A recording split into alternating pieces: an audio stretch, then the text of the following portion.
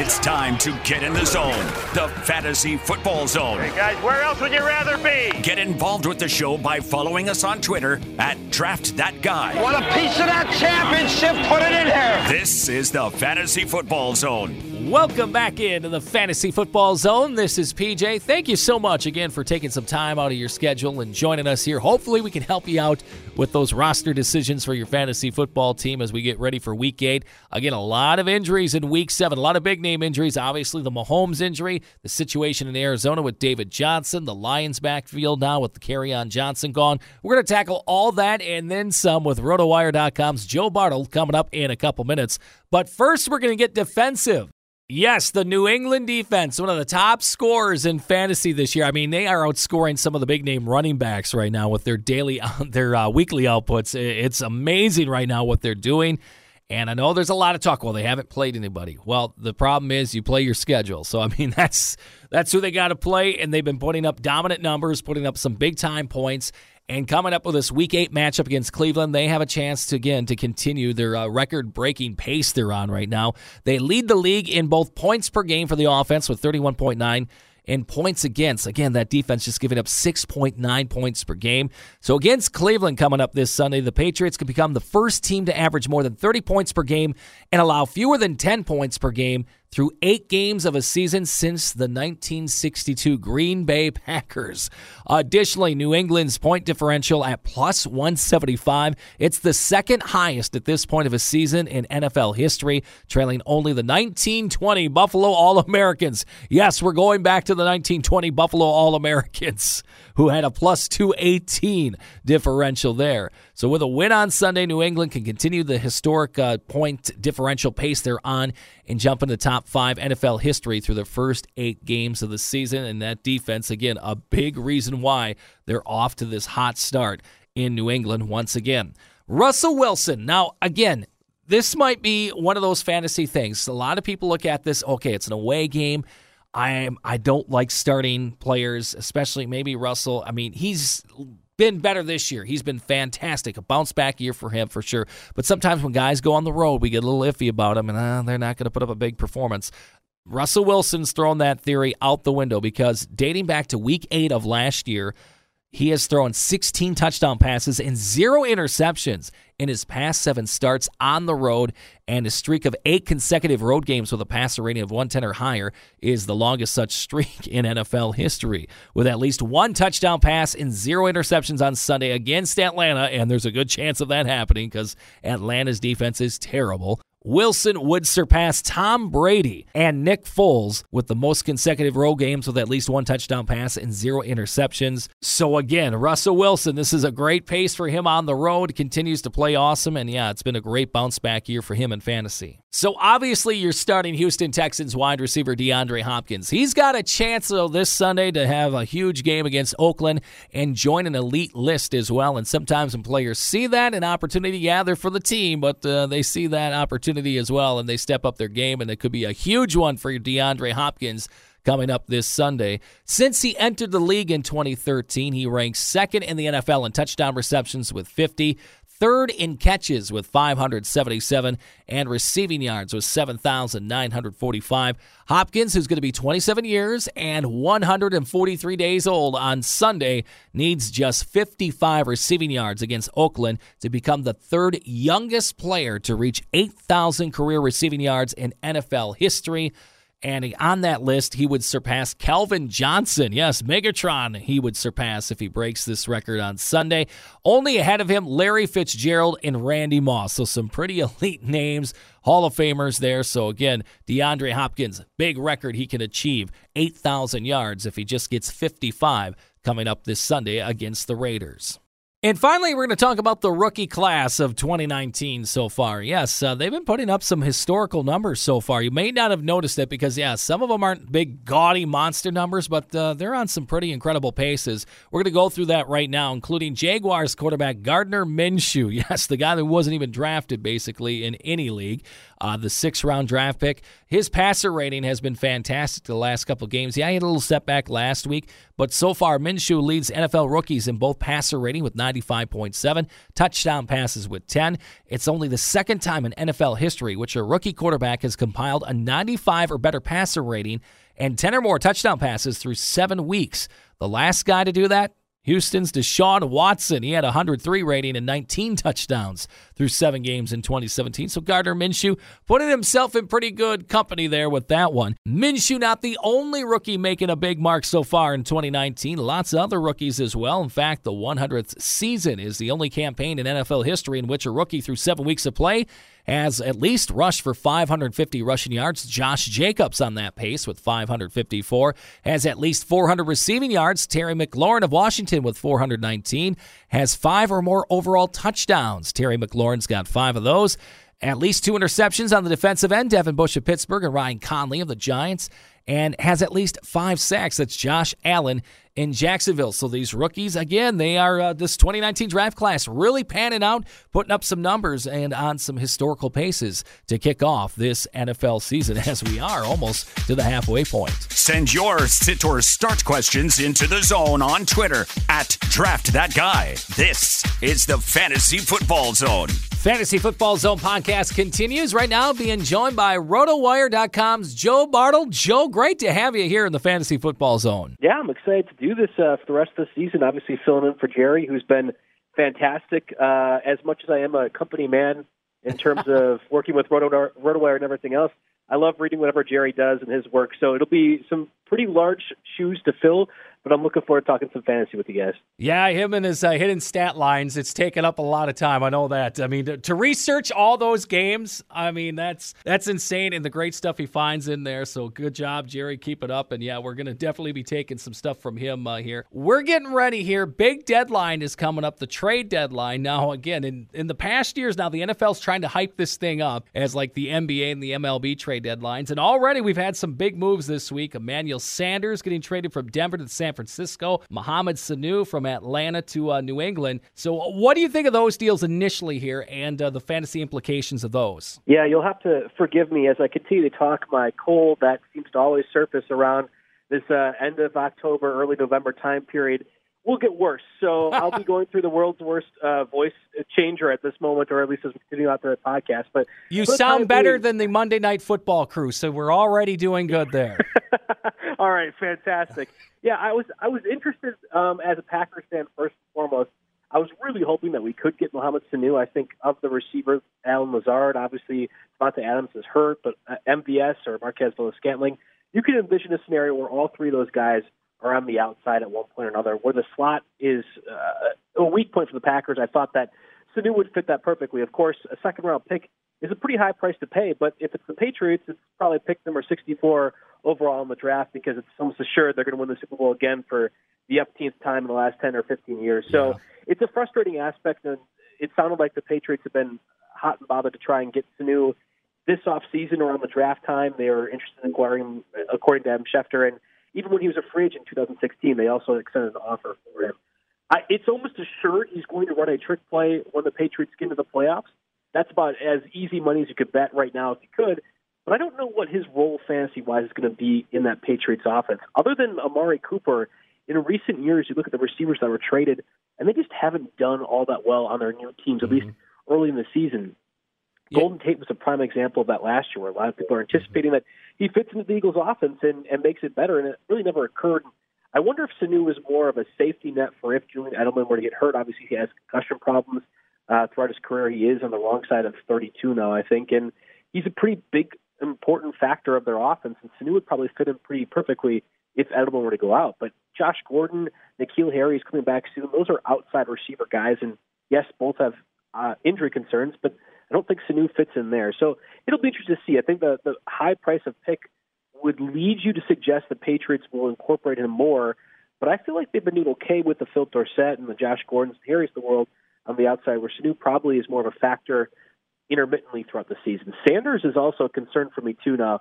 The 49ers didn't pay that high of a price for him, but their receiving core is young. You would imagine talented, though. At least I thought entering the year, a combination of Dante Pettis, Marquise Goodwin, and Deebo Samuel was going to do some things offensively, and that just has not occurred at all this year.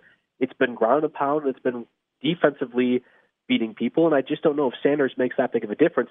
In fact, his veteran presence might make a bigger deal for those younger receivers than it really is for Sanders and his fantasy value. So both these guys are interesting trades, and I like to view it from the NFL perspective as well as the fantasy one, but I think in the case of the win conditions for the 49ers and Patriots, that's where it makes more of a bigger difference, I should say, than the fantasy value. Exactly right. And you made a great point there with trading receivers at the trade deadline. You had Golden Tate. You look at that last year.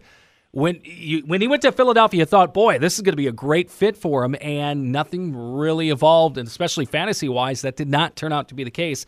So, again, you just got to watch out, not buy too much stock into these guys getting traded, meaning, their values are going to go through up. I mean, teams are on different systems. Those wide receivers got to get used to that system, those route trees and all that. So, I mean, great point there. Now, what are some of the other names to watch for before the trade? I know A.J. Green's name keeps on popping up out there, but, if Sanu is going for a second-round pick, I got to imagine that's a first-round pick, and that's got to be a heavy cost. So what other names do you see out there at the trade deadline that could be gone? Yeah, that's exactly my thought process, too.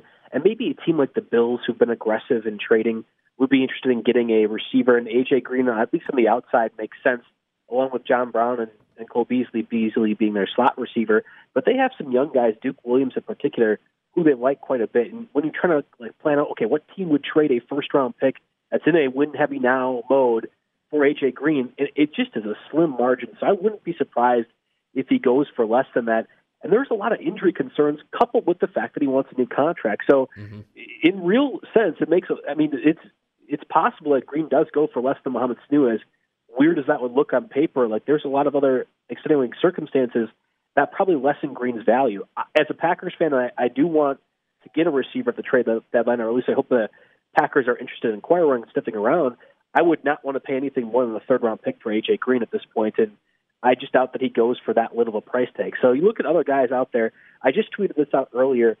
If you're the Giants and you see that Mohamed Sanu just went for a second-round pick, essentially Emmanuel Sanders for a third-round pick, why are you still holding on to Golden Tate? Yeah. I get that you signed him in the offseason. That totally makes sense. You sat through suspension, whatever else.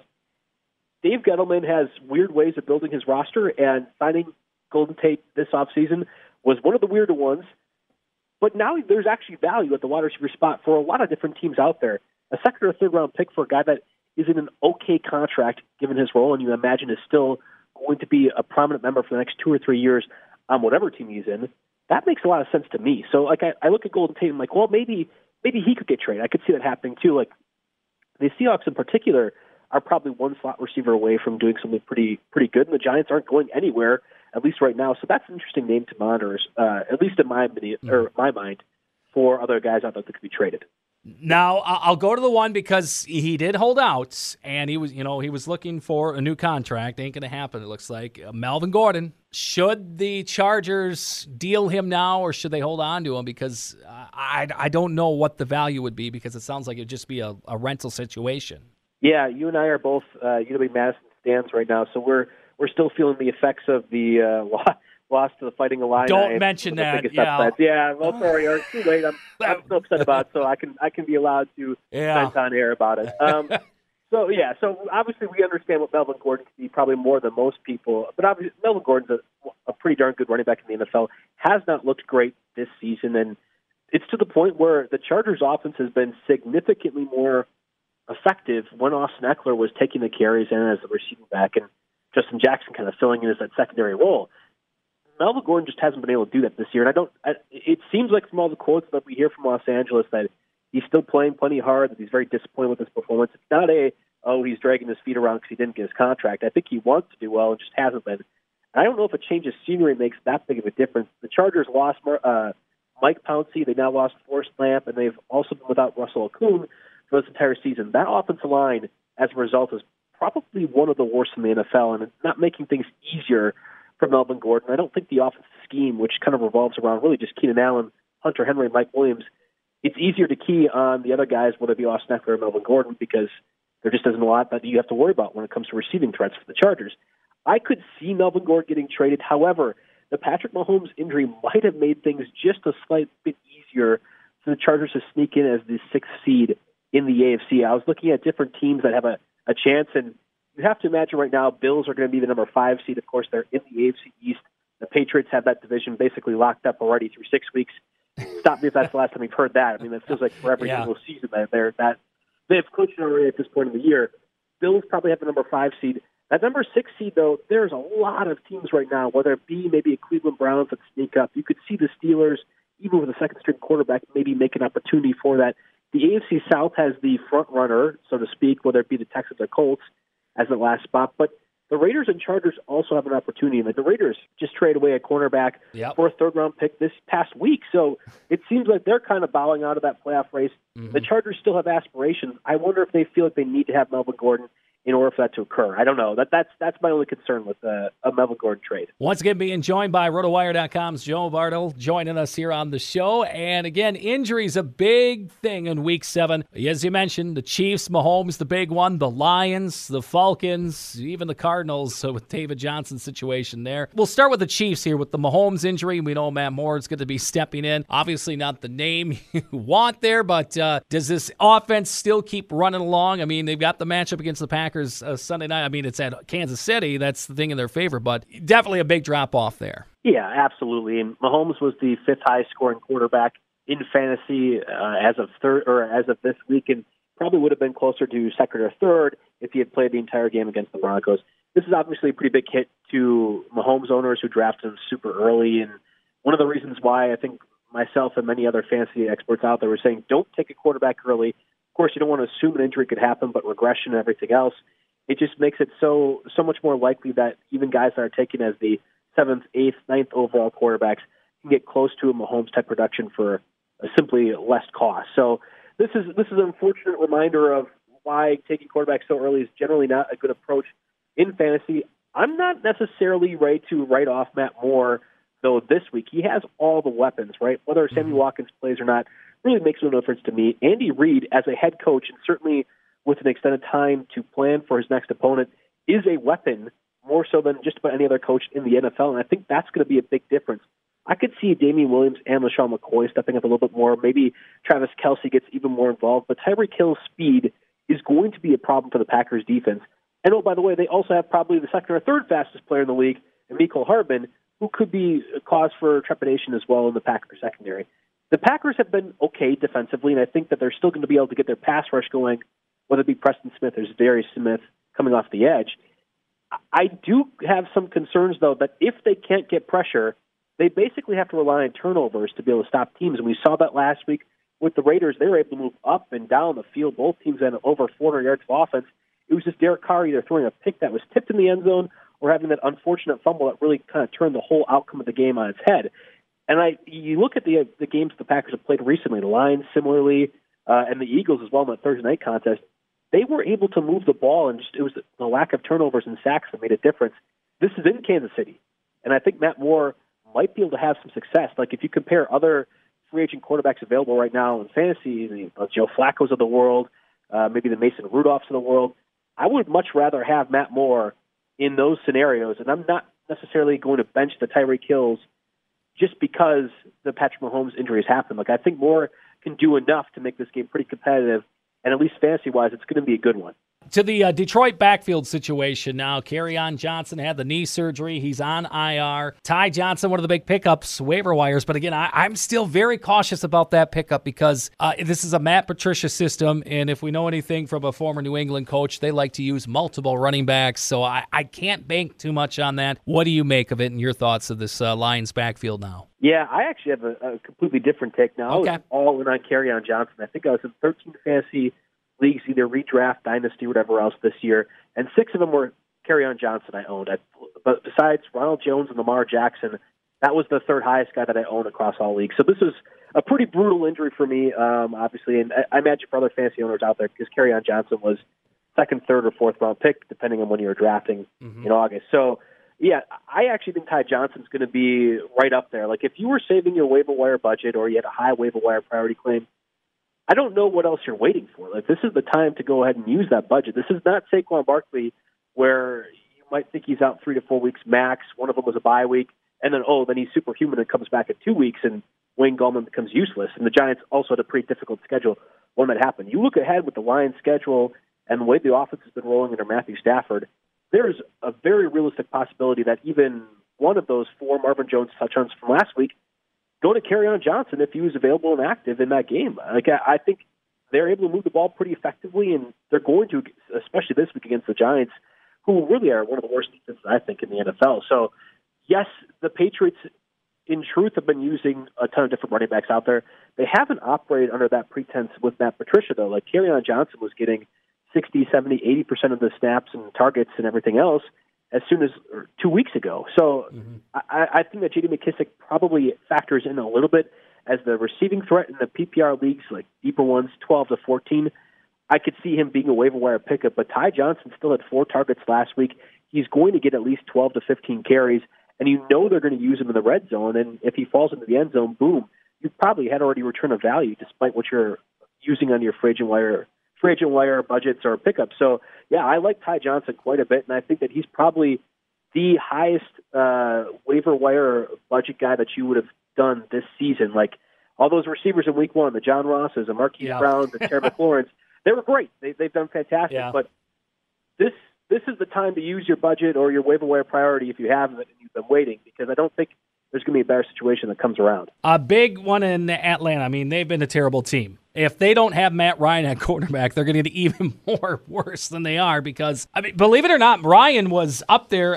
He could have broken a record last week for most 300-yard games to start a season out. I mean, that's how on fire he has been, despite how awful their record is. I mean, his prospects for Sunday not looking good, and definitely your thoughts on that affecting the passing game of already a struggling Falcons team. Yeah, I think he's also leading the league in passing yards, yes, which is pretty incredible. And I don't see why the Falcons would choose to throw Matt Ryan out there in a game that they probably weren't going to win anyhow, even if he was healthy, against the Seahawks, who looked to be, besides really last week's, it felt like just a weird circumstance overall, pick 6 and everything else, lost to the Ravens. I still think the Seahawks are one of the best teams in the NFC, so you have to imagine Russell Wilson and company are going to handle business regardless of Ryan's health.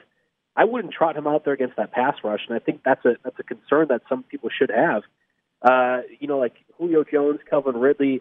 I think the Mohamed Sanu trade, we talked about that earlier, this actually makes a bigger difference for Calvin Ridley and his fantasy value, because if Matt Ryan's healthy, that's just less targets going to what was a pretty good receiver in Sanu, and more than likely going to Calvin Ridley, because you don't imagine Julio Jones is going to have a significant step up. I like the Seahawks defense quite a bit as maybe the top fantasy defense, even more so than the Steelers against the Dolphins on Monday night. If Matt Schaub is under center for the Falcons instead of instead of Matt Ryan. So it's going to be interesting to monitor. I cannot imagine why the Falcons would put Matt Ryan out there, even if he could play. Like an 80% healthy Matt Ryan just seems like a waste against a team that you're probably going to end up losing to anyway. So I think Matt Schaub's going to be playing, and that really hurts the value of Julio Jones and Calvin Ridley. We don't know if Devonta Freeman's going to get suspended either. That's like another talking point altogether, given he punched Aaron Donald's helmet, not his head, because why would an NFL player do that? No, he punched his helmet, and that could warrant a one-game suspension too. Ito Smith is already ruled out for this game, so they'd be down to their third-string running back. Let's just say I'd feel very comfortable betting on the Seahawks this week if I was out there looking at any different lines that may or may not be available. And we'll go to Arizona now, the David Johnson situation, where Cliff Kingsbury basically said you just didn't feel right and took him out of the game. And then Chase Edmonds blows up, has a huge game against the Giants. What do we do now? Because now they signed Alfred Morris as well. So it sounds like Johnson, this injury is a little more significant than they're leading on to be. I know Chase Edmonds has been a big pickup this week as well. If you didn't pick him up earlier. Going forward here for the Cardinals, what do we expect? Yeah, I wish the RotoWire bosses would use the David Johnson playing time on me.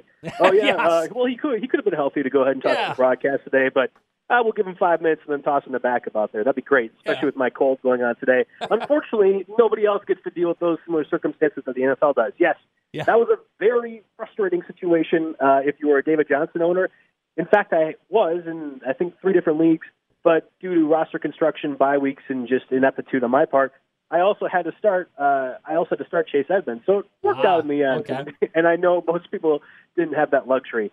It's a weird situation overall. I'm not worried about Alfred Morris signing whatsoever. That's one of those bad decisions that bad front offices do. Like, you wouldn't ever see the Patriots go ahead and sign Alfred Morris if those guys get hurt. Like, what's the point of having a slow, old, bad running back backing up guys that are hurt in an offense where you need your guys to be receiving threats out of the backfield. That's like literally the exact opposite of how to describe Alfred Morris. So I'm not looking into that any more than I think anybody should be. Chase Edmonds obviously is one of the top pickups, but I imagine he's now, at least as of Tuesday, he was over 50% owned in Yahoo League, so he's probably not available in most formats. I think you have to be hopeful if you are a David Johnson owner that Chase Edmonds does something, and hopefully you have him as a backup. But I could see a scenario where even if David Johnson's healthy, you use both of them. Like, it's possible with how they use their running backs that David Johnson, Chase Edmonds, Larry Fitzgerald, and Christian Kirk or someone else are your four best players on offense, and they throw out at least 5 receivers or running backs every single play. Why not just have your 4 best guys out there? And I think Edmonds and Johnson both qualify under that kind of ideal. So, yeah, I think it's going to be interesting to see what David Johnson's health is going to be. The Cardinals got a lot of pushback as an organization for that, and Cliff Kingsbury's quotes didn't really help matters either. Not that an NFL organization is going to bend to the fantasy whims of people out there, but they did kind of look bad in the sense that they said, oh, yeah, well, we could have used David Johnson if he's healthy. Well, then why did you throw him out there in the first series and not any other time throughout the rest of the game? It was weird, and I think they probably won't end up doing that again, despite the fact that, sure, it makes some sense from an NFL level strategically. And again, we're talking with RotoWire.com's Joe Bartle joining us. We're getting ready now for those Week 8 matchups. All right, we'll start off running back position. Who are 2 guys you're really looking forward to, big things this week? At times you would say, okay, James Conner, right, going against the Dolphins defense, but I don't think we really know what James Conner's health status is quite yet. Of course, the Steelers had a bye week. You have to imagine that whatever quad injury was limiting him is going to be done, but we haven't really got word on that yet. So if you have James Conner, just make sure you're we have a Benny Snell potential pickup out there available, and I think Snell could do really well in that scenario. I do kind of like Marlon Mack's opportunity against the Broncos defense. Now, we saw on Thursday night with the Chiefs that they could still move the ball pretty effectively even with a backup quarterback. That Broncos defense isn't what it's been 2, 3, 4 years ago, but I do think they could stop the pass. At some point, the Colts are going to have to move the ball. I could see Marlon Mack getting an opportunity to find his way in the end zone or break off a few couple 10-plus yard runs, and that's really what you're looking for right now at the running back position with both the Ravens with Mark Ingram and Ezekiel Elliott on bye. Like, that's really all it takes to have 2 of those top guys out and have an opportunity. The other one I think is Leonard Fournette, too, and he's been a top 10 fantasy running back option now for multiple weeks. But against the Jets defense, Gardner Minshew had a little bit of a step back this week, and I think it's possible that they might be giving him more to Fournette and letting him do his thing against the Jets defense that the Jaguars should be able to beat. So I like those 3 guys as people that might be able to perform or outperform their projected totals this week. At wide receiver position, whose matchups you like this week? A couple of those guys. Yeah, I'm trying not to go after some of the top targets, but it sure looks great for DeAndre Hopkins against the Raiders that were eviscerated by absolutely no-name receivers for the Packers this past week, and that goes back to Deshaun Watson, too. I think he'll be one of the top quarterback options out there. I don't think a guy like Marvin Jones is going to go ahead and go 4 touchdowns or whatever else, but I do like both Kenny Golladay and Jones to be able to go a little bit above their projected totals. We talked about Ty Johnson, J.D. McKissick. I do think they'll do fine. But if the Lions are going to win this game and still have any hopes of contending in the NFC, it's going to be through Matthew Stafford's arm passing the ball.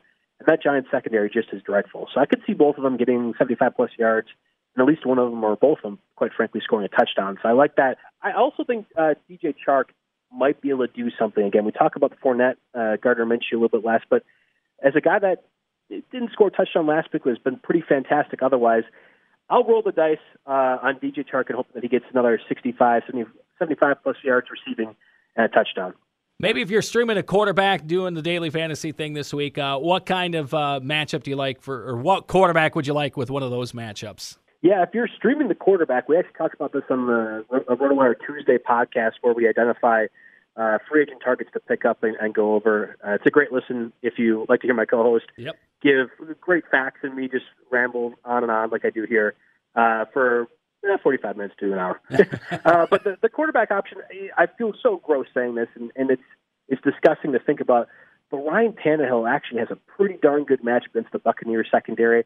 They've been inconsistent this year, but the Titans' offense overall has looked a little bit better with Tannehill under center. I think Corey Davis and A.J. Brown are 2 very talented wide receivers and should be able to do something. And we saw Tannehill last week against the Chargers secondary, that's kind of similar to the Buccaneers. He threw for over 300-plus yards. Both Davis and Brown had a pretty good game. Davis had close to 100 receiving yards and a touchdown. And I think you could do a lot worse than Tannehill when it comes to both streaming quarterbacks or looking for a cheap play at DFS. Josh Allen's out there as well, and I imagine he's not going to be available to be picked up in free agent leagues, but at least in DFS purposes, against the Eagles secondary that cannot stop literally anybody from going for what feels like 40-plus points. I know Allen's turnover prone. The receiving core is great, but I do like a Duke Williams or John Brown certainly to do some damage against that secondary. And I have to imagine if you're an Eagles fan, you are very upset that you didn't get a Garyon Conley, you didn't get a Jalen Ramsey, and you also miss a Marcus Peters, which are probably the three best options that have been traded already this year. Yeah. The position that makes me pull out my hair the most, and I don't have much left, the tight end position. Which matchups do you like this week? Yeah, I was actually talking with Jerry on Twitter a little bit earlier today, and other than maybe 7 guys like Darren Waller, Austin Hooper, Hunter Henry, George Kittle, Mark Andrews, Travis Kelce, Zach Ertz, those types of guys, and Evan Ingram probably falls in that discussion. If you don't have those 7 guys, I imagine literally everybody else is also pulling out their hair because it's a very frustrating situation, and there's a lot of, well, I guess I can roll with Jason Witten for 4 catches and 40 yards, or, well, hopefully Dallas Goedert falls into the end zone this week, and those things have happened. I wonder if a guy like Gerald Everett, who was a hot free agent pickup probably 2 or 3 weeks ago, isn't the best of the bad options at tight end this week. He had 10 targets against the Falcons. The Bengals have been very bad at stopping tight ends overall this year, and maybe the passing attack, we saw Jared Goff do some things last week, continues to improve, and Gerald Everett finds his way into the end zone. I like that one. I also think Jimmy Graham isn't the worst option. Even if Devontae Adams is back, that receiving core is banged up. We saw MBS only play 40% of the snaps, a little under 40% of the snaps last week.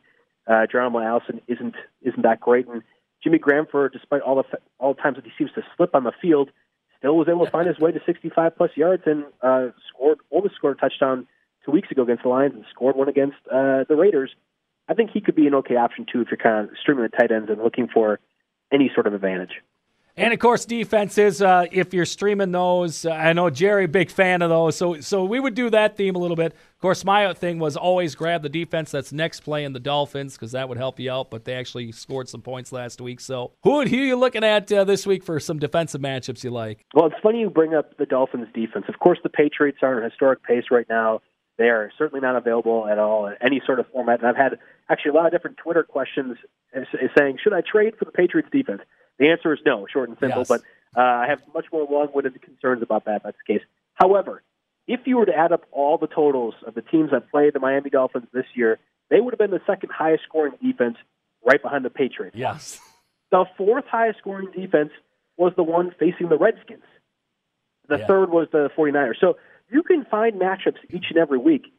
I've been suggesting to a lot of people, and we'll go ahead and say it here too, being aggressive on targeting those bad teams, even if it means having 2 defenses on your roster in preparation for the following week, is a big deal. I don't know if the Pittsburgh Steelers defense is available off of considering that a bye last week, but if you were listening to my advice at all, they're probably already picked up. And I think the same would go for the Vikings against the Redskins on Thursday night. So you kind of have to look at other directions out there. I think that you could make a case. I just talked about Ryan Tannehill doing pretty good. You could pick up the Titans defense and hope for a Jameis Winston bad game where he throws 2 or 3 interceptions or something like that. Yeah. The Titans defense has been pretty good overall. I do think the Packers defense against Matt Moore, despite my concerns, is probably a safer pick. And we know that their secondary gets turnovers. We also know they get sacks. Those are great opportunities for defense. And what's more likely to happen, right? Matt Moore tearing apart the Packers defense or being more like a 24-17, 24-13 type of game where it's a little bit low scoring. Aaron Rodgers takes 2 false starts for delay of game penalties because the crowd's so loud, and it's a back-and-forth contest. That one feels more like it to me, and I could see the Packers defense being a big part of that scoreline. And once again, we're talking with RotoWire.com's Joe Bartle. Tell us about that Tuesday podcast, the Waiver Wire podcast. Give us some details on that. Folks can check that out. Yeah, it's part of the RotoWire podcast group. Every day throughout the week, we have a different RotoWire podcast going on. Mondays normally recaps the game. Tuesday, my co-host and I, Jake Latarski, talk about the free agent additions, who we should go after. We also recap a little bit of the Monday stuff and generally take either questions from Twitter or really things that are bothering me in fantasy. We've had a few weeks where we talk about different trade opportunities for the Patrick Mahomes owners out there or DeAndre Hopkins. it normally is a pretty freewheeling thing, and we go into discussion more about that. Wednesdays on the RotoWire podcast, we hit normally an industry expert with Jeff Erickson.